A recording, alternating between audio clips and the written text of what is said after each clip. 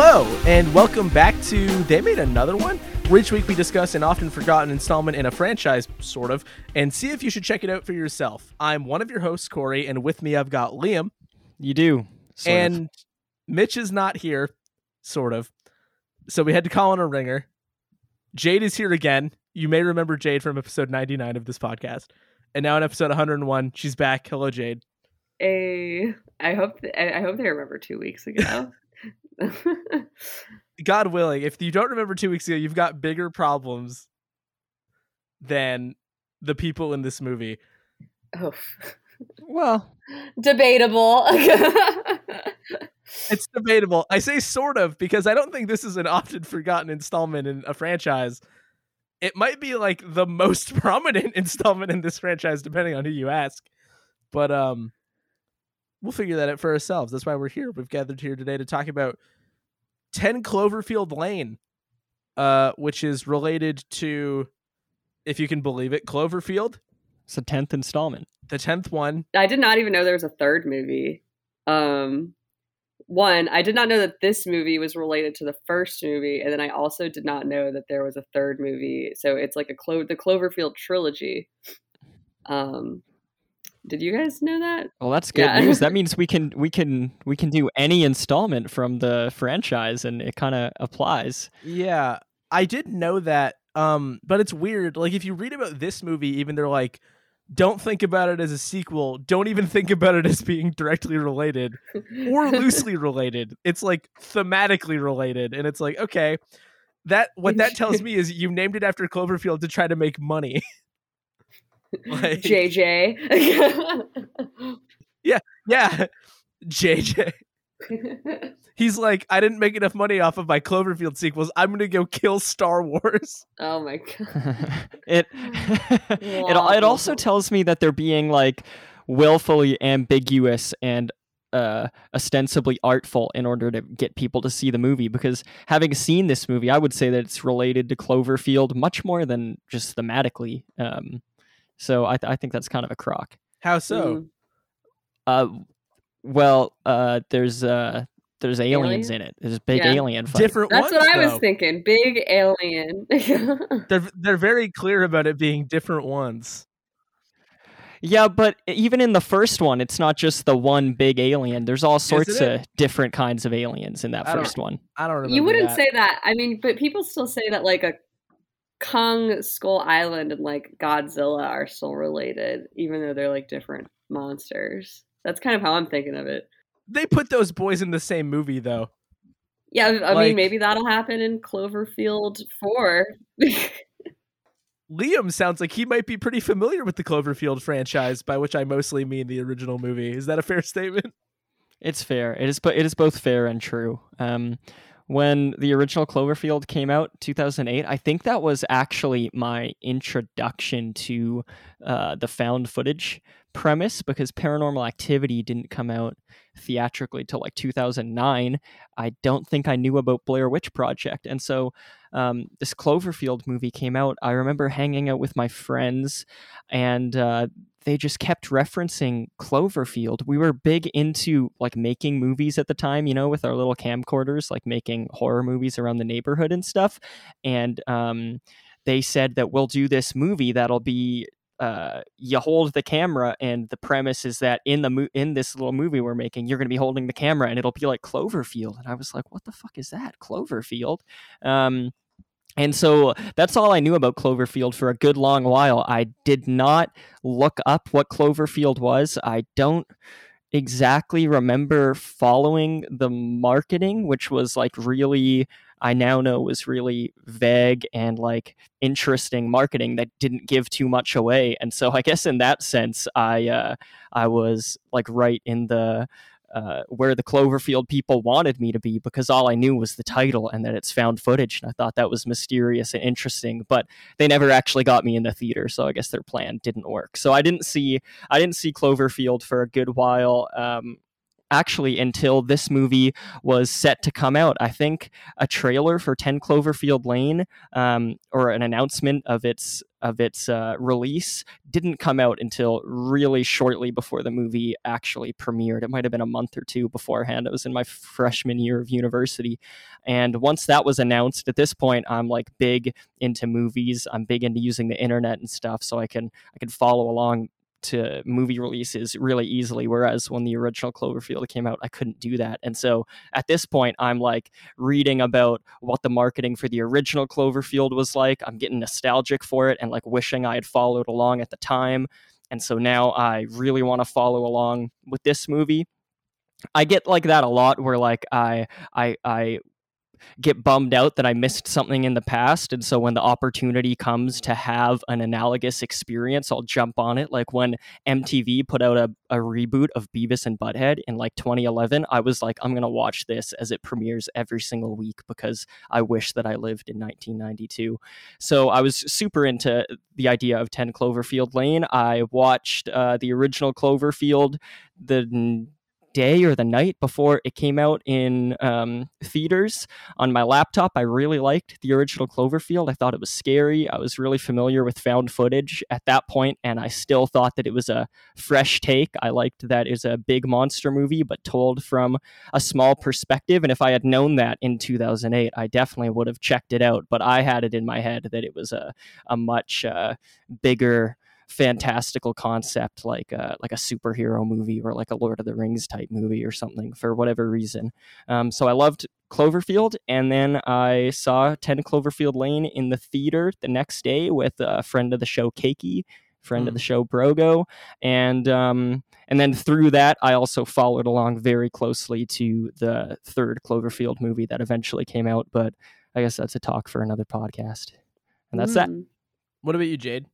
Yeah, so my experience with the Cloverfield trilogy, the first one, I didn't even realize that was 2008. That's so long ago. So I would have been pretty young when that came out, and I was not interested in scary movies at all. I mean, I've definitely warmed up to them a lot more now, but zero interest. I do remember kids talking about it at school a lot because it was like a whole thing where it's like, you know, it was mysterious. There was like a MySpace, not a MySpace page, maybe there was like something like that, like a website or something. And I remember it being like a very big thing, like socially, like to talk about Cloverfield for a little bit.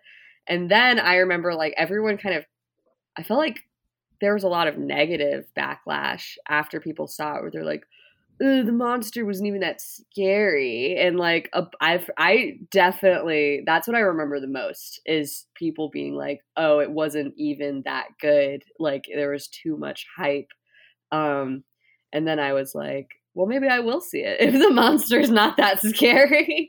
But I never did. And I think my first found footage movie I ever saw was actually Chronicle, like a lot later. And now Blair Witch Project is, yeah, I loved Chronicle. And everyone, my friends are all like, the main guy in Chronicle, Jade, that like that's what would happen if like you got those powers. And I'm just like, oh, thanks a lot. But and Blair Witch Project is one of my favorite movies of all time. So I definitely like found footage. And I'm glad. I mean, I guess I think this movie would have been good as found footage, but I also think it was extremely well done just as like a regular ass movie. I'm talking about 10 Cloverfield Lane. Yeah, but yeah. And I heard that this movie was really, really good when it came out. So I was excited I got to watch it for the show. Yeah, I am not hugely familiar myself with like a wide breadth of found footage stuff. I saw Cloverfield probably near when it came out. And I don't think I could tell you a single thing about that movie at all. It did not leave a very strong like impression on me, and then I just kind of moved on into watching movies that weren't Cloverfield and never really thought about it again. So I was kind of surprised to see later that it's actually got like a decently sized like cult following and left such an impression on other people, or that it was popular enough of a concept that the studio felt like J.J. Abrams' idea to just make this a Cloverfield movie was a good idea. Because that implies that, like, there's like a huge... The audiences are freaking out wanting more Cloverfield movies.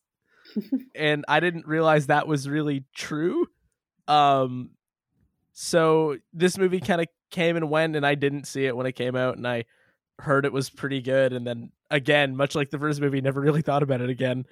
And then that third one is so transparently not a Cloverfield movie in premise that to see them slap that name on it just feels extremely dumb. So it already starts to feel like that gimmick is getting away from them, and they've only done it twice. But I at least think that for this first crack, they did it to a movie that is interesting, which is better than the alternative. So I'll take it, but I definitely didn't really know what to expect going in, because all I had ever heard is that it's really, really good. But I feel like when that happens, all that really means is that anybody who didn't like it is being quiet about it, because I can't think of a single movie that's like universally like, we all fucking love this movie, dude. Like, so I kind of didn't trust that, but it was interesting to see like where all of that was coming from. Cool. And what did you find, Corey? Shit. This is fuck. You got me on the hook. I'm so intrigued. I didn't want to go straight in. What I found was these people who made the movie, and I'll do the list now because there's a lot of shit going on here. So yeah, Liam, sorry to disappoint. Okay, but we got to talk about all the people that made this movie. So suspenseful. No, fuck those people. It's directed by Dan. I want to know about you, Corey. Well, first we have to talk about Dan Trachtenberg. Yes, not related to Michelle Trachtenberg. No, not related. Who was in a movie with Mary Elizabeth Winstead that we talked about on the show? Oh yes, Sky Black High? Christmas 2006. Sky High. Oh man, is that a sequel? Is that a sequel to that movie Zoom, or is that different? The fuck is Zoom? Oh man, it came out like around the same time Zoom did. It Never was, like, heard of it. 2005, 2006. Tim I Allen. wish it was a sequel. Is Tim Allen in Sky High? No. Ashes from Ash vs. the Evil Dead. Bruce Campbell and Wonder Woman and I don't know who else. Dang. Well, hey, they both... Sky High was 2005, and it is a American superhero comedy film, and Zoom is 2006, and it's an American superhero comedy film. Interesting. Does that mean they're sequels just inherently? No, I'm just explaining why I got them mixed up, that's all. The only Zoom I respect is the PBS children's show from Boston. 02134. Send it to Zoom. Everybody knows that. All right, tell us about the cast and crew. But back to whatever we were talking about. God damn it. So directed by Dan T, because I don't think I said his last name right, and we'll leave it there. This is like his big movie director job. He directed an episode of Black Mirror and an episode or maybe a handful of The Boys. But movie wise, this is like his big one, which is kind of interesting to just sort of get thrown at this. But I guess the movie was so small, like in terms of scope, that I guess that probably makes sense. There's a lot of fucking writing credits. There's so many. So the story is by Josh Campbell and Matthew Stukin, and they wrote a movie called The Cellar. And they had Josh Campbell had some editing roles on the Dungeons and Dragons movie Blade 2, so maybe we'll talk about him later. And so those two wrote a movie called The Cellar, and then Damien Chazelle of Whiplash and La La Land and First Man fame was brought in to rewrite that script and then direct the movie. And then that he left because Whiplash got funding. And he's like, okay, I'm going to go make Whiplash instead, which, seems like a sound move. And then they're like, okay, so we're going to go get Dan. And then there is an uncredited writer named Daniel Casey who did another pass at the script. And then they made the movie. Worth noting that Daniel Casey wrote the new Fast and Furious movie. He also allegedly wrote or did a draft of The Craft Legacy, which I did not mention when we talked about it because I couldn't confirm it anywhere but Wikipedia, and there's no footnotes I to can it. confirm it in my so heart. I didn't trust it that Daniel Casey took a pass at The Craft Legacy. There we go. So that's canon. And so yeah, there was like 5 people minimum who had their hands on this script, which is usually on paper too many, but maybe it went okay. We'll have to see. Cinematography is by Jeff Cutter, who we've seen before because he shot the Nightmare on Elm Street remake from 2010. That's a good name he has, Jeff Cutter. It'd be cool if he was an editor. Yeah. He also worked on The Boys a little bit, so maybe there's a connection there. The editor, speaking of, is Stefan Grube. He is one of the 2 people that edited Star Wars Episode 9, The Rise of Skywalker. Oh no, Stefan, what happened? JJ brought him in. Is that a badly edited movie? JJ brought him in. That's just a bad movie, like top to bottom. It wasn't Stefan's fault. But he certainly didn't help. Yeah, Stefan did nothing wrong. No, hashtag justice for Stefan. And then the music is by Bear McCreary, who has a lot of credits that I think would be of interest to us. Yes. Yeah. So first of all, lots of Battlestar Galactica. Cool. But more recently, Freaky, Happy Death Day, and Happy Death Day to You, which we should probably watch on this show. The video game God of War, the new one. But most importantly, Liam, I know. Angry Video Game Nerd, the movie. I know, dude. I heard he was doing the music when James Rolfe, the titular Angry Video Game Nerd, was like documenting his progress of the movie in 2012 or whatever. He said that he got this dude Bear McCreary who did Battlestar Galactica, which I don't know, but I know the name, and so I was like, oh, that's so cool that he got someone that's working big time in the industry to work on his movie. And ever since then, whenever I see his name doing the music in a movie, I'm like, oh man, that's so cool. That dude did Angry Video Game Nerd. And yeah, he does like a whole lot of music. Honestly, like he's to me, he's like the new Hans Zimmer or whatever, where it's just like I see his name everywhere and I just know him as like a composer. He does a lot of stuff that I tend to watch. Like he did 2019 Child's Play, The Babysitter, Killer Queen, which we could do on the podcast, Fantasy Island, Hellfest, like a lot of horror movies, The Boy from 2016. So I like this dude. Also, it's cool that his name is Bear. That's pretty sick. Yeah, it's just a good name. Like even if I wasn't so invested in Angry Video Game Nerd, I might start to recognize that dude's name because it's a good name. Bear McCreary. Totally. Like Creer sort of looks like it rhymes with bear. It's just very Kurt Russell. Oh, yeah, someone cocking a gun over there. Somebody cocking a gun over there. And so look at the cast. At least one person we've seen before. I don't think we've seen anybody else, but Mary Elizabeth Winstead is playing Michelle. As mentioned, she was in Black Christmas 2006. Somebody's favorite Black Christmas movie, probably. Which is pretty. It's top 3. Top 3 for sure. And then rounding out our like core trio, we've got John Goodman, somebody who I can finally say needs no introduction, and actually I'm not going to give one because everybody knows who John Goodman is. Yeah, watch Toy Story 4. Come on. Who does he play in Toy Story 4? I don't remember him being in that at all. I'm certain he does Slinky Dog. Sure. I'm going to Google it now so we don't sound stupid, just in case. All right. It'll just be me. He's also I'll take Pacha, right? What is Pacha? I don't know what that Am I saying the wrong name? From the Emperor's New Groove. Cusco. You threw me off my groove. Llama. You know what I'm Oh, yeah. Yeah. Yeah, he's got a good voice. He's Sully in Monsters Inc. He's got a. When I was watching this with Brianna, I don't know if she recognized his face, but she said I recognize his voice. He's got. Yeah, well, great I'm going to voice. tell you right now that Slinky Dog is not John Goodman. Oh man, who is it? A man named Blake Clark.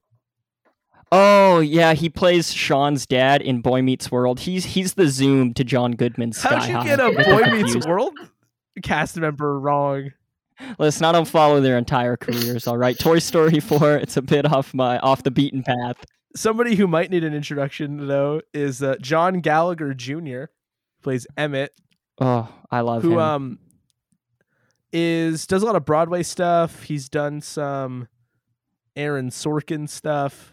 But I think most interestingly, he was in a movie called Short Term 12. Do you guys know what that movie is? Oh, yeah. I love it.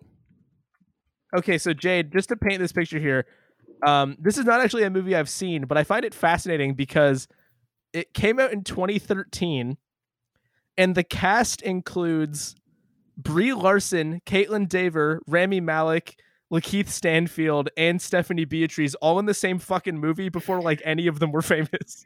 For all of the yeah, that's pretty crazy. I mean, Rami was in when did Night at the Museum come out?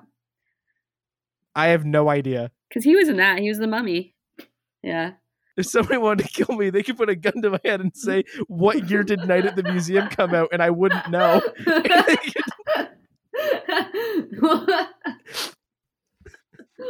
That would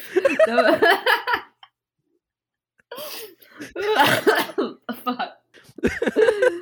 Okay. Anyway, came out in 2006, so I take it back. Rami Malek was famous. Yeah, he got super famous. Everyone knows Mummy Guy. Well, I thought he was sexy. Whatever age I was, in like 2006. Talk about a yummy mummy. Fuck, Liam. I'm glad you like that one, Corey. That's definitely a Corey joke, so I just had to give it a try. Oh my god. Anyway, do you guys know that Bradley Cooper's in this movie? Okay, where the fuck was Bradley Cooper in this movie? I did not see him, and I was waiting for him the whole time. This morning, did you wake up and be like, "Oh, Brad's coming over today," and then he didn't show up? Well, I looked up the casting list, and the whole time I'm like, any minute now, Bradley Cooper's gonna step onto the screen. Bradley Cooper, I'm ready. Fucking, and then I missed the voice on the phone. Her husband? He is the husband. Yeah.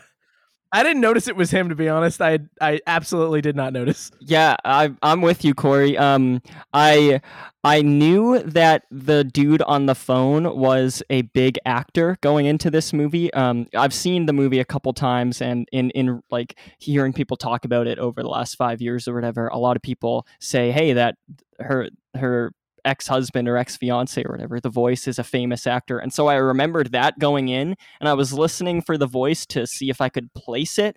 I thought beforehand it might be James Franco, because he also has a small cameo in Alien Covenant, and I got it confused with that. And it's not James Franco, it is Bradley Cooper, but when I heard his voice, I couldn't identify it either. So they just slipped him in there, I guess, just for funsies. And then I wanted to give some credit to Sumali Montano, who is credited as voice on radio, just because she does a lot of video games, and I just think that's fun.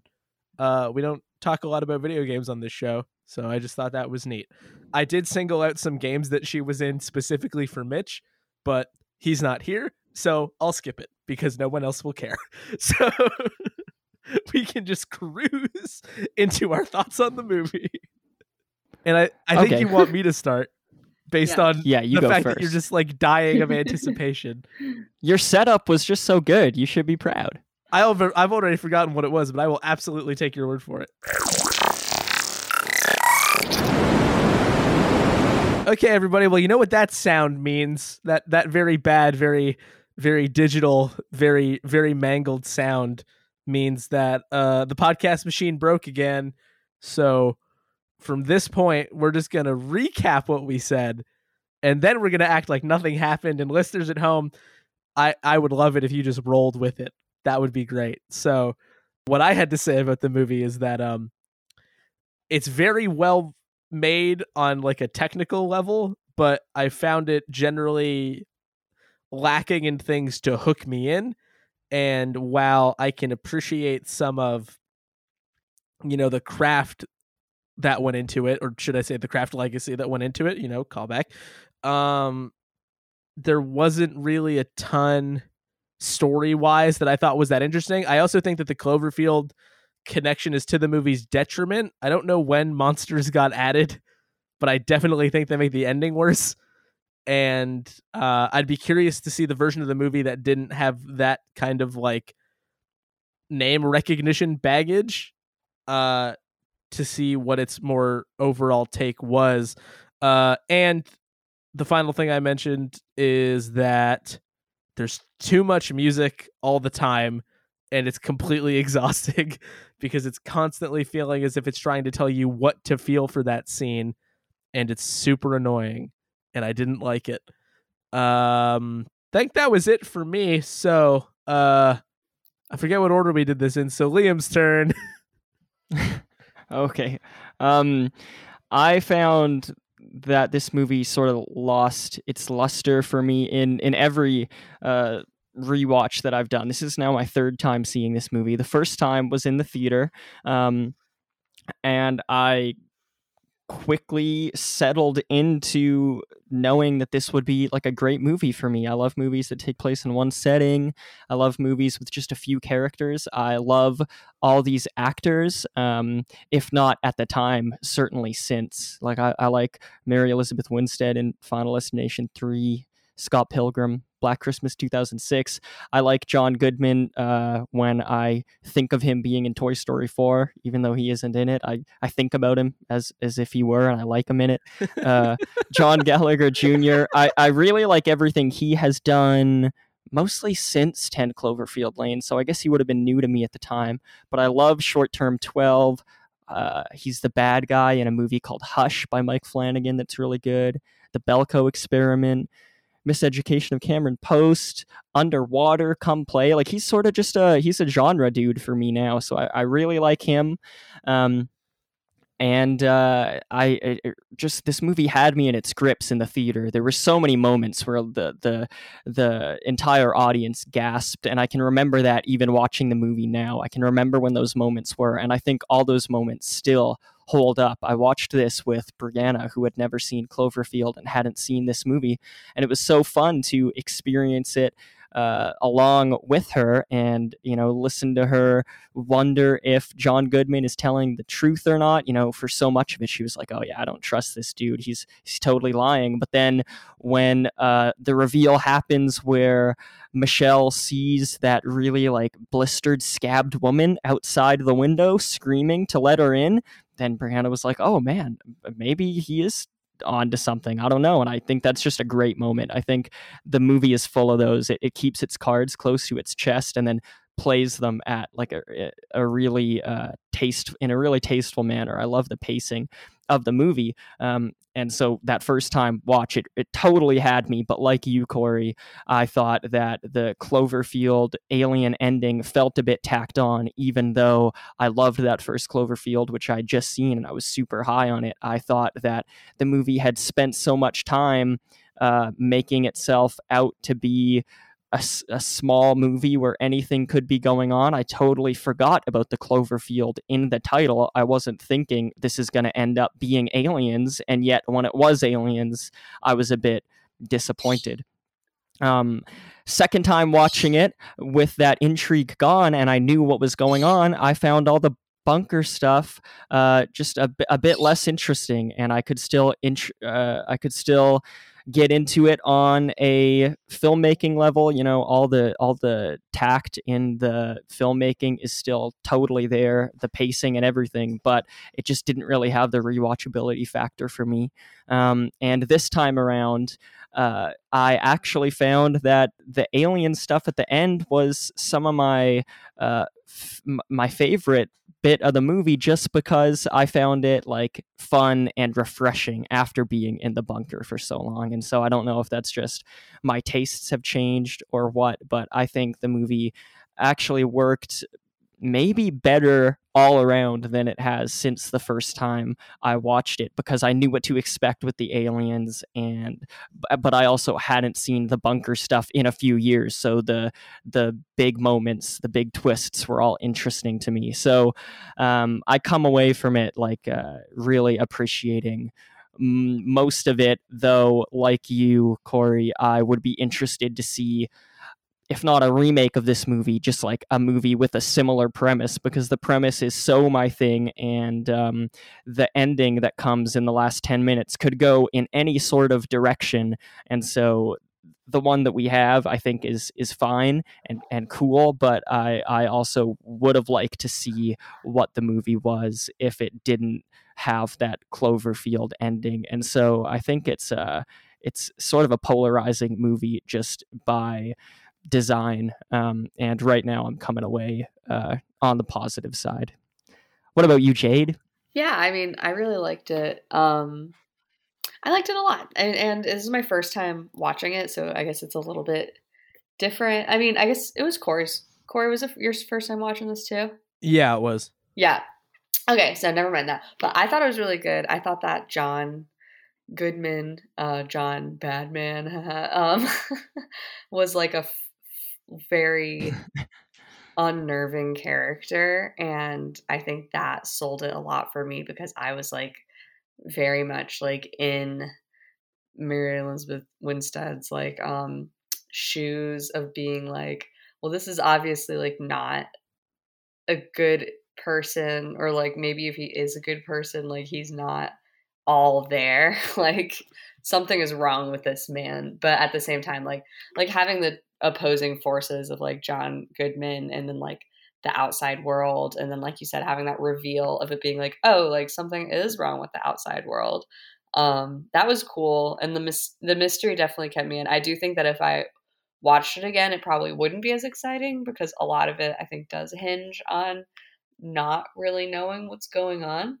And then with the ending, like all the aliens, that was fine. I kind of checked out, so I guess I wasn't that interested in it, but I wasn't like upset by it. It felt like it almost felt like after credits sort of scene stuff to me, in that like it felt very removed from what had been happening. And just everything is like exploding, and then how it ends with her choosing to go like fight or whatever in Houston instead of going north, like where they were obviously trying to do, like they were trying to pay off the setup of her being cowardly or like always running away, even though at no point in the movie, except for I guess leaving her husband Bradley Cooper, at no point in the movie did it really seem like she was cowardly. She just kind of like said that she was, and then was leaving her husband, which, you know, that I did not originally interpret that as her running away from her problems. That payoff felt kind of weird. It felt kind of forced, but I liked the movie. I thought it was cool. I do think it was, I like a lot of the shots I kind of noticed was like, oh, that looks cool. And the vat of like acid what I thought was kind of funny, the vat of like green acid that he uses to like dissolve people, the dip from Who Framed Roger Rabbit is what I called it earlier. Which it literally is still lands that. Great bit. It's just that, well, it's the same, like when he brings that out and when he's like, yeah, this can like melt anything, I'm like, so it's the dip. You don't need to tell me what that is. And he seems to have kept it on hand specifically for the purpose of melting a person. Like, yeah. What else do you need that for? Yeah. John Badman. Trash. He's a bad man. What do you expect? He has a plan. The garbage chute, though. Like, he's got a garbage situation. What, you're gonna put a body in the garbage chute? Why does he have to kill anybody? Because he's a bad man, bro. That's true. You know what? Why do movies need antagonists? Why can't everyone just be good? All right, that's a little reductive. But I do remember there was one part in the movie where I literally like gasped and said like, "Oh my god," out loud. And it was when they're playing like Taboo or whatever, and he's like you know, like when he's like when the Emmett or whatever his name is like giving the clues, he's like, you know, like a girl but older, and he's like, little princess, and I was just like, oh my god, because that was like really scary to me for some reason. Yeah, that felt kind of gross and bad. Yeah, they did a good job with that, I think. Like, it was never so much that I was like, I don't want to watch this movie anymore, but it did, like, I don't know. I felt like I had a sense of like this guy without having to be shown literally everything. So I think that characterization was, I think all the characters were characterized pretty well, except for the weird cowardice thing with Mary Elizabeth Winstead. But yeah, I like the movie. Okay, with Mary Elizabeth Winstead, I'm just going to talk about the thing that I think about the most from like a technical writing standpoint. And I was also thinking like, since we've kind of talked about how this was originally written to be a different movie, and then there were a lot of rewrites, and maybe J.J. Abrams is involved, which is always like a thing, I feel like. With his like it's mystery a red box, flag. his like mystery box sort of thing that he does that I feel like everyone knows about. But this I think was a good example of that, where it was very mysterious, but there was, I guess, a payoff? Question mark? I mean, the payoff is just that she gets out of the bunker, I feel like, and doesn't immediately die. But I feel like you can kind of tell that there's a lot of hands in it, because even though it is like a good movie, it feels like it, not that it lacks originality, but that it's very tropey, I guess. I don't know if you guys felt that, like, not that it's completely tropey, but just like, oh, you know, this is like I feel like this is like a premise where it's like, oh, they're like locked in here and you don't know if he's, you know, a John Goodman or John Badman. And, you know, that like, that's where most of the tension is coming from. And the Emmett feels extremely set up to die, especially since he's really into the idea of thinking about all of your regrets. Like, okay, he's like gonna be thinking about his regrets, and then he's gonna have some sort of like character development, and then he's gonna die, and that's pretty much what happens. And I mean, he was cool though. I liked him a lot. And then she's kind of got her own, like, they had like the same thing, I guess, where it's like, we need to be more brave. And then she lives, it's very Final Girl to me, in this, even though it's not exactly like a slasher flick or anything. And then John Goodman being like the mysterious kind of Kathy Bates Misery character. And I don't know, I guess it's not like, it's again, it's not like it's totally tropey. It's not that it's totally predictable, but I think that's what makes it another thing that might make it have diminishing returns on rewatch, is that they do feel kind of archetypal in a way, even if it is done very well. So, I don't know. Thoughts? Yeah, I think it also just like it's got baggage because they put Cloverfield in the name. And that gives you expectations of, like, the ending can't be like a big shocking reveal because you called the movie that for a reason, and people know what Cloverfield is. It's a movie with a big monster in it. And so that like minimizes that, but it also kind of lingers over the rest of it, because you also sort of think like, well, what's the likelihood that John Goodman is a good guy and that she could just hang out in here if they're teasing a big monster? And I know the slogan on the poster is like, monsters come in many forms or whatever, but it's like, I don't know, something tells me you're going to have an alien in this one. And so it's hard to not think ahead to what that will probably look like. I think that the movie works best, if you take the Cloverfield part away from your brain and just don't include it at all, and mostly in like smaller scenes where there's 2 or 3 of them talking and there might be an argument.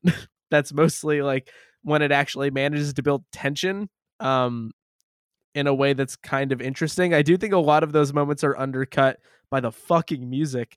Like every time there's something that's like about to maybe happen, whether it's a conversation or just something that they're trying to hide or this or that, or even the very opening of the movie, like there's just so much music happening all the time, and it feels like it's just trying to really make you do a specific response to what's happening, and it's so annoying that I also like the scenes where that's not happening.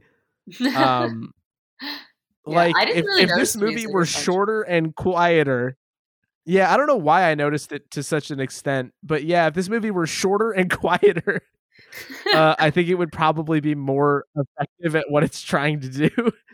But the thing to circle back to is, like, generally speaking, like, it's all well executed. Like, it's not like a painful, miserable experience to watch the movie or anything. It's just like got enough things that I wish it didn't have that it's kind of frustrating. Also, why does Michelle use the middle option on a gas pump? That's weird. Never seen anybody do that before. She's fancy. She had a nice house. The middle option. I did that like once. 90 grade.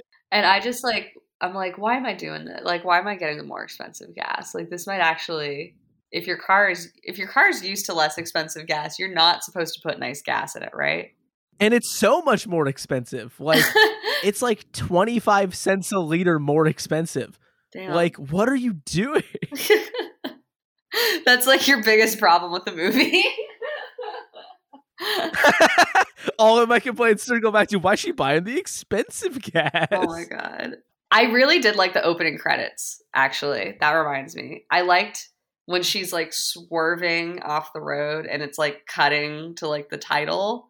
I was like really sucked into the movie from like the beginning, because I was like, oh shit, like something's bad is gonna happen. Like, I knew that she was gonna end up in a bunker, but like, I don't know. I felt like they were doing a good job of building that tension just from other sources too, from the very beginning.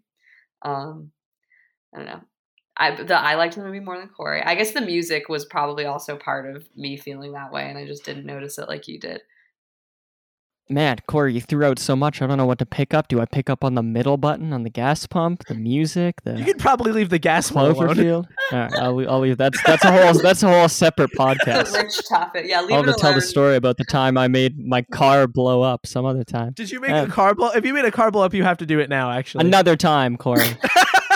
Yeah, it's too late. But Liam, can you just confirm? Did you make a car blow up? In honor of Cloverfield's marketing campaign, I'll just have to say, everything is not as it seems. What is that? Okay, whatever. It's fine. It's fine. I'm fine. Okay. I'll try to.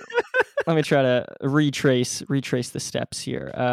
Because you guys, that was a very linear conversation. So I think I can hit every little bit by just.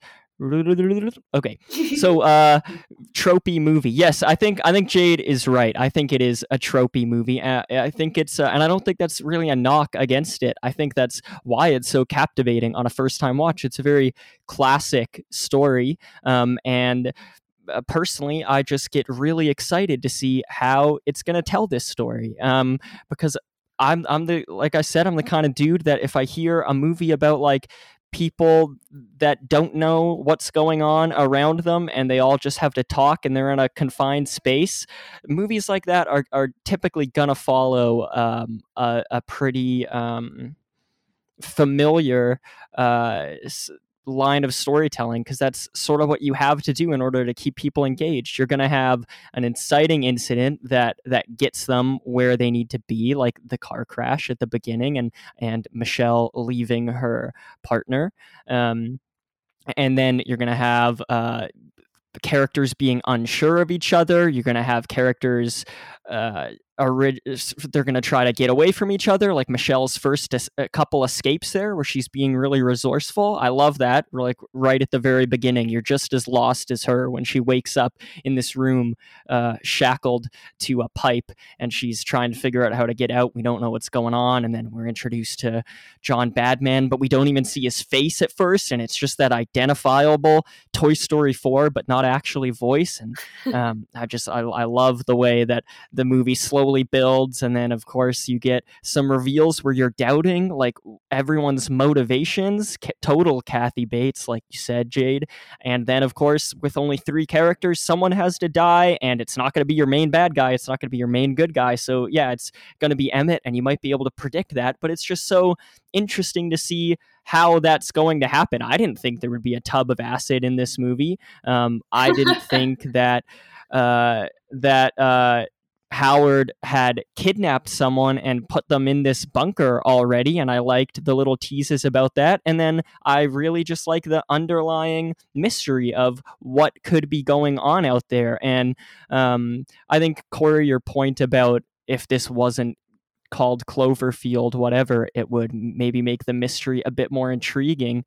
But I can tell you from my first watch, in the theater, knowing that this was some sort of successor to Cloverfield, I still found that the storytelling was so strong, not just in like the way the characters are talking and the performances and if I can trust them or not, but just also in the cinematic storytelling, like the car crash at the beginning where it's the music and then it cuts to the text that you liked so much, Jade. I love that as well. It just shows me that like I'm in strong hands, and the way the information is going to come across is going to be a captivating way that just makes me feel like I'm in the bunker with these people. And so by the halfway point in this movie, I like forget what the title is, and I'm just totally with Michelle. Like, what is going on here?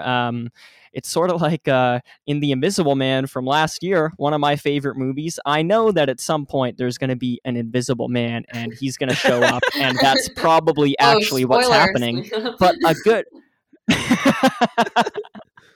But like a good half of that movie is just about like, is there actually an Invisible Man, and if so, when is he going to show up, and in what way, and how are characters going to respond? So in this movie, it's sort of the same thing where it's like, okay, I'm pretty sure at some point we're going to get out of the bunker, and it very well will be aliens. But when and how is that going to happen? I don't know, and I'm interested to see how it happens.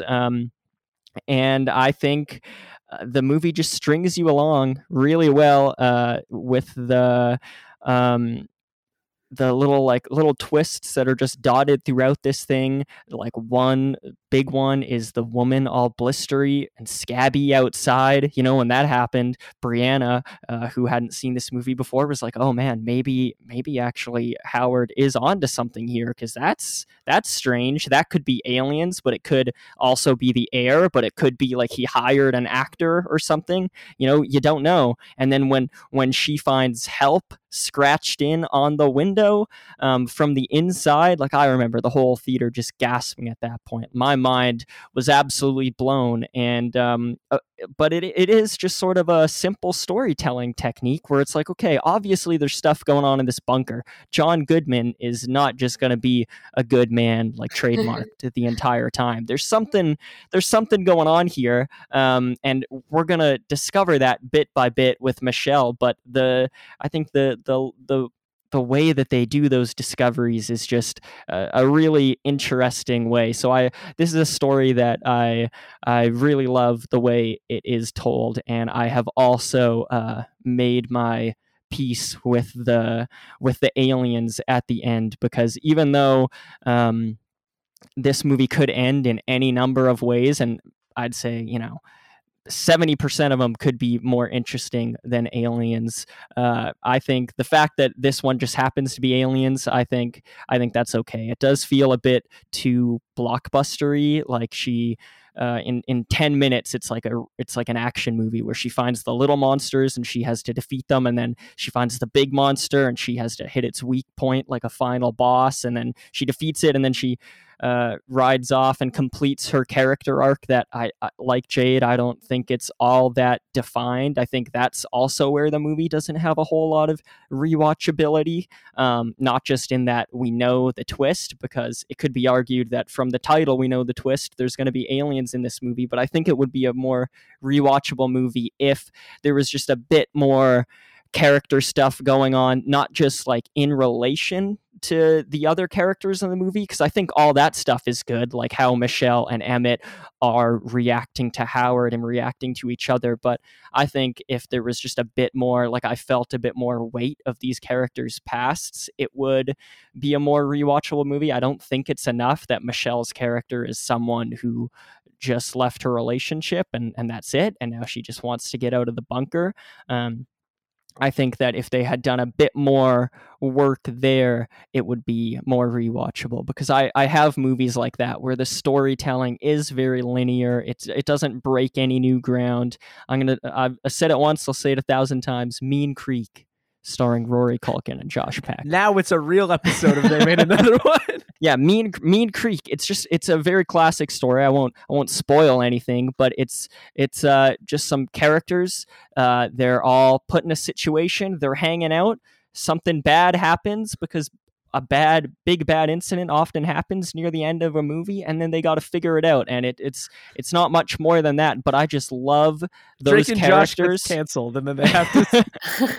I love those characters in that they all feel like real people, and every time I watch the movie, like I understand a different side of them. I understand a different like motivation that they might have in this scene compared to this scene, and there's just so many little lines in there that fill the characters out. And having now watched this movie for the third time, I don't really think this movie has that. I think it's more of these characters exist in order to bolster the mystery, and then the mystery revealing itself is sort of the big moment of it. And so that's what keeps it from being one of my like favorite movies. But almost all my notes are just things that I like or love about this movie, because I think it's hard to knock what this movie does, because it's tried and true, and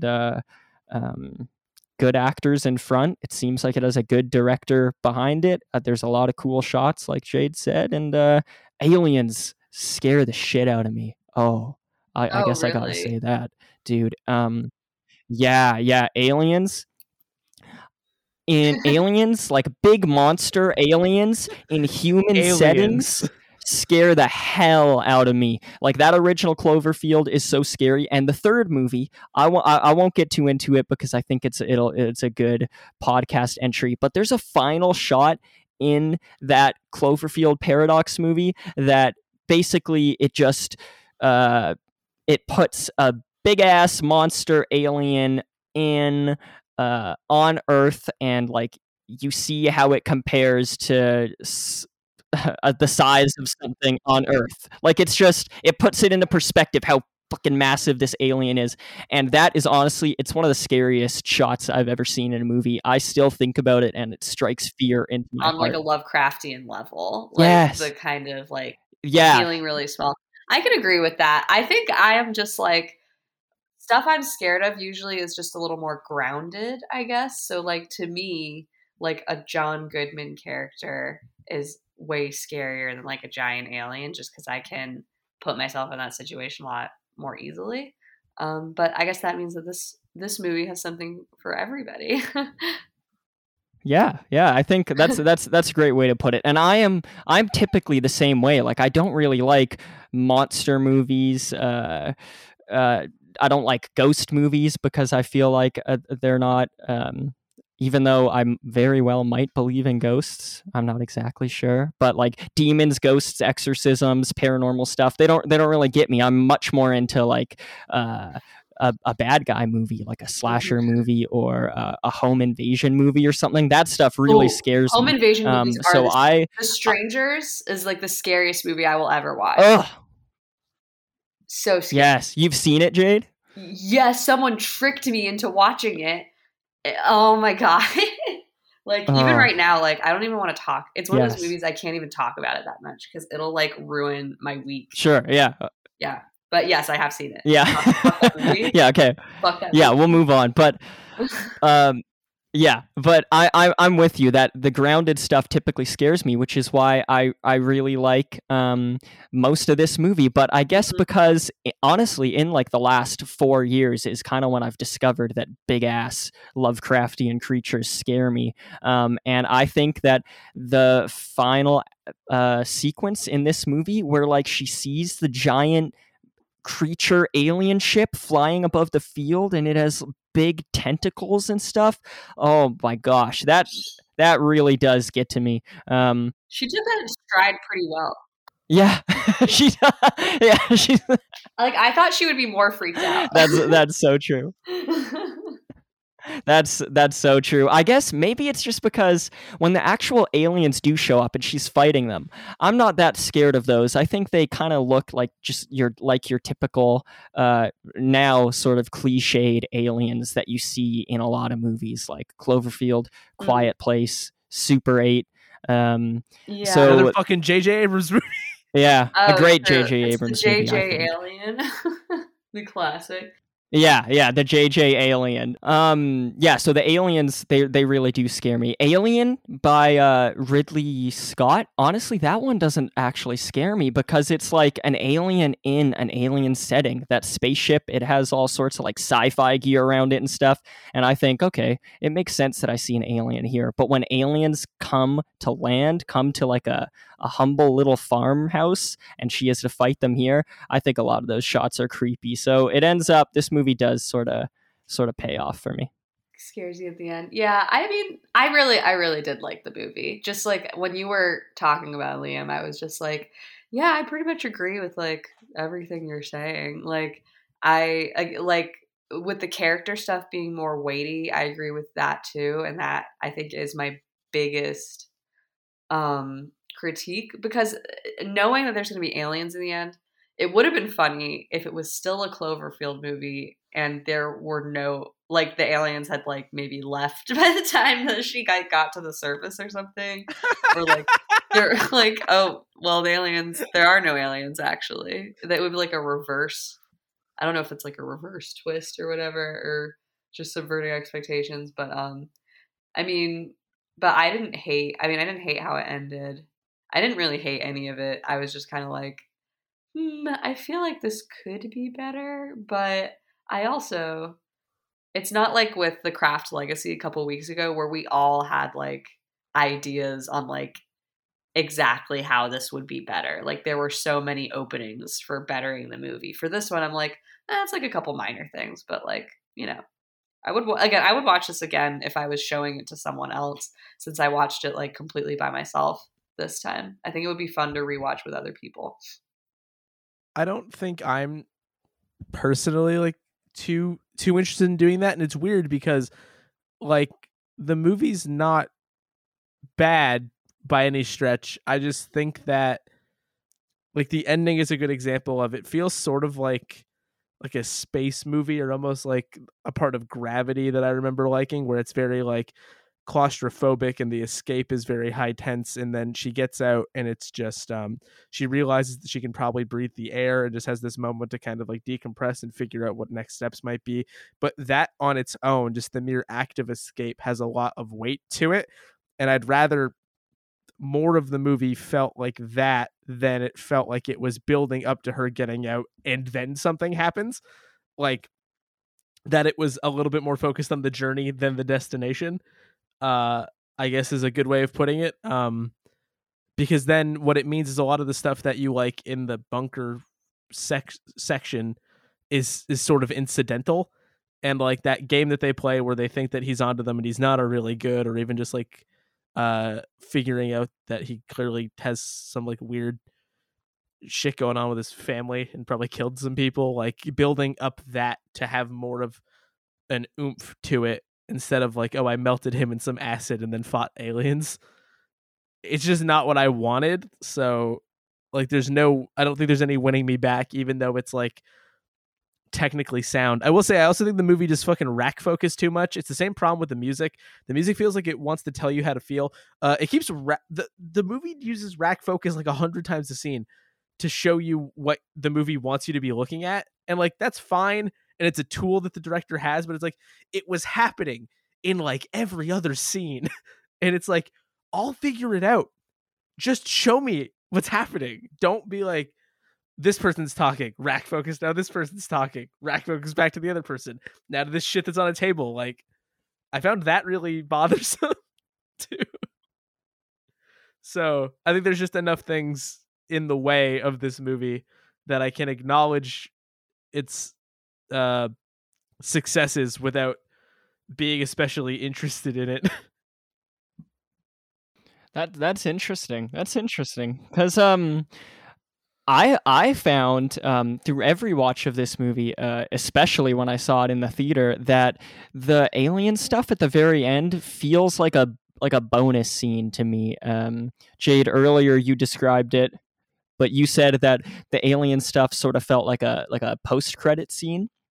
And I feel that way as well. I think that the entire movie is the bunker, and I think that has a beginning, a middle, and an end, and then the alien stuff just feels like a bit of extra, I guess you could call it fun or whatever. That's how I feel it is now. But it didn't feel to me like the movie was building to that. In fact, it actually feels really distinct and separate. Like, it feels like one of the writers of this movie was brought in, and they put in Michelle leaving her partner at the beginning in order to have that reflect the decision she makes at the end to drive for help. And it feels like they wrote in the alien thing. But other than that, it doesn't feel to me like they took the original ending, slashed it away, and dropped the alien thing in. It feels more like the movie ends and then there is also an alien fight. What about you, Jade? That's pretty much how I felt about it. And same thing with like, it did feel like that was just like an extra, like exactly, just like a bonus scene. And then it's like, oh, well, since we have this scene, let's go back and just like add a couple things in. We'll like add in, the beginning scene where it's like, oh, there's power outages, and like, oh, why are you leaving me? Like, but I also thought that, I think it would have been interesting if it was like, because this also reminds me, like, I haven't watched a lot of movies like this, so it also reminds me of Saw, because I have seen a lot of Saw movies. Not exactly the same, obviously. Even though a Saw-style Cloverfield movie would be kind of sick. If there's any way to make that work. But just where if it had like started, like, this could have started just with her waking up in the bunker. Like, I like the opening credit scene, but like a lot of opening credit scenes, like, it's just kind of setting things up, and you could have started a little later if you really wanted to. And I don't know. I just kind of, yeah, I mean, I agree with that. I still think the movie is good. It just feels like it's like, ooh, I get a little extra treat at the end. Like, and I think that's why I kind of stopped paying super close attention. One, because I couldn't really see what was going on super well. The darkness with the CG alien stuff, I'm just going to assume kind of what this looks like. And like, it becomes more of that action movie that you don't have to be super dialed into, and I just noticed that because when they're in the bunker, I was like extremely dialed in. Like, when I watch movies like this, I have to pause when I get too upset, or like when I'm anticipating what's going to happen too much. I'm like, and I only do this when I'm alone, but I have to do it a lot when I'm alone, is I have to pause and like kind of shake it out and be like, oh my God, like something crazy is about to happen. And then I'll like press play again. And I had to do that a lot for this movie. Wow. Because I was getting so excited. That's so cool. Oh, like what? Yeah, like what fucked up shit is John Goodman going to do now? Like, I have to prepare myself. Also, I was watching this on Pluto TV. Do you guys know what that is? Only because you told me. No, I don't. Oh yeah. It's like it's an app, but it's basically like cable. And this was like on demand on Pluto TV. But that meant that I was getting a lot of commercial breaks, which was very weird, very disruptive. And I specifically remember one commercial break. It was literally, and this also made it feel more like a post-credit scene, is because Michelle gets to, she's escaping. She has her helmet and stuff on. She's breaking through like the skylight hatch in the air filter room. And then literally right as she's about to come up onto the surface, it's like, are you always sanitizing your bathroom? Like that, like just totally interrupts it. That is hilarious. Which I was like, yeah, it was really funny. It was like, hey, are you always like fucking cleaning your dirty bathroom? Like, and I was like, come on. Like, I was like so ready to see what was going to happen.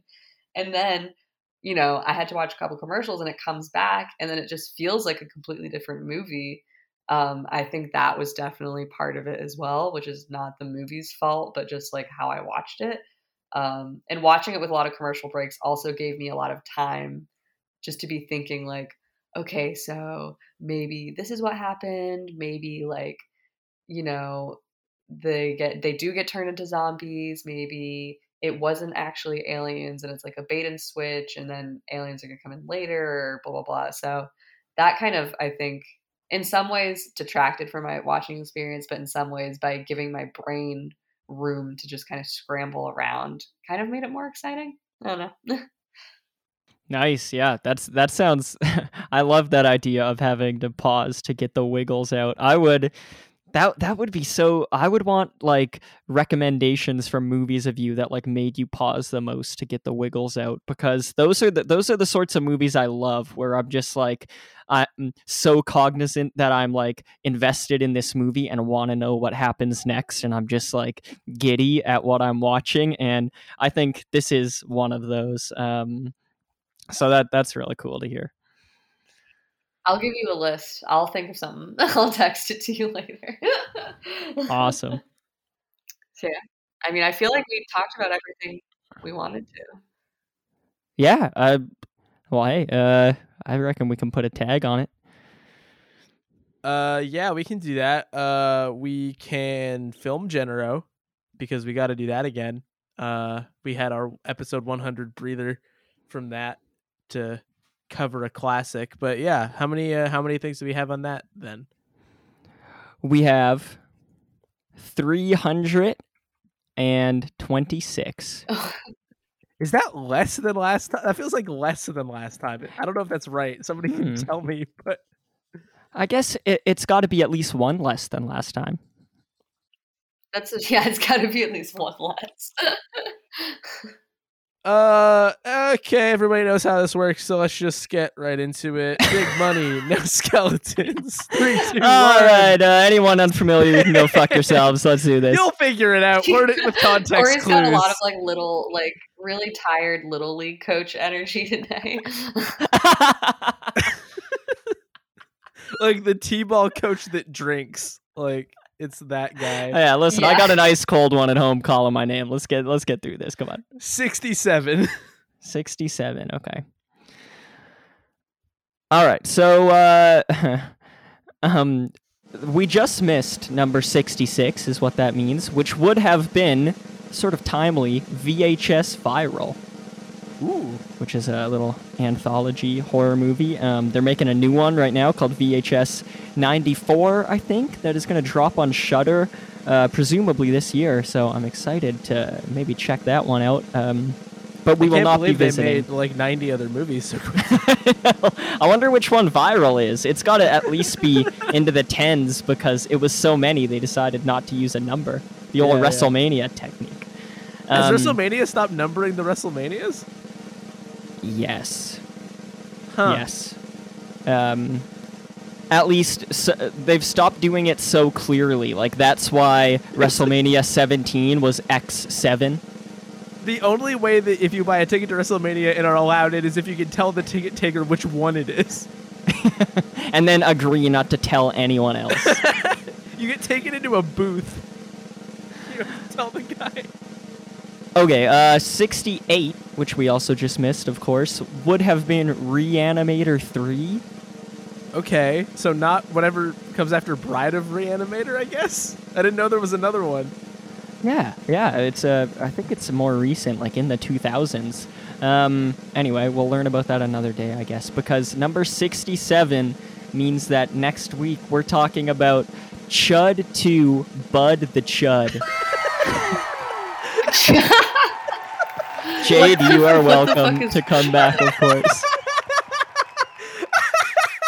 If you want to know what that one, I don't know if I'm ready. Oh, it sounds fucked up. Yeah. So Mitch just gets to not. I would love for this. you guys to make Mitch watch that movie, though. Oh, he is. He's not getting out of this one. No fucking way. Chud 2, Bud the Honestly, Chud. Let's go. Liam, tell us no more. Nobody Google that movie. Either watch it or wait for us to talk about it. Those are your only options. Sounds good. We're going in dry, folks. It's the best way to go into Bud the Chud. Okay. He prefers it that way. Okay. Oh boy, that can't be okay. Anyway, I guess let's not get into the logistics of that. So Jade, thanks for coming back. You're welcome. This isn't exactly how we drew it up, but it's fine. It's still, we had a good time. You know, we laughed, we learned, we lived. We totally ignored Corey's verbatim script. What? It didn't go as planned. That's all. Oh, let's get out of here. I'll go take a cold shower. Oh god, it is really hot in here. I'm like having a time actually. Anyway, I don't know. Thanks you everybody for listening. This is They Made Another One. It's always like this all the time.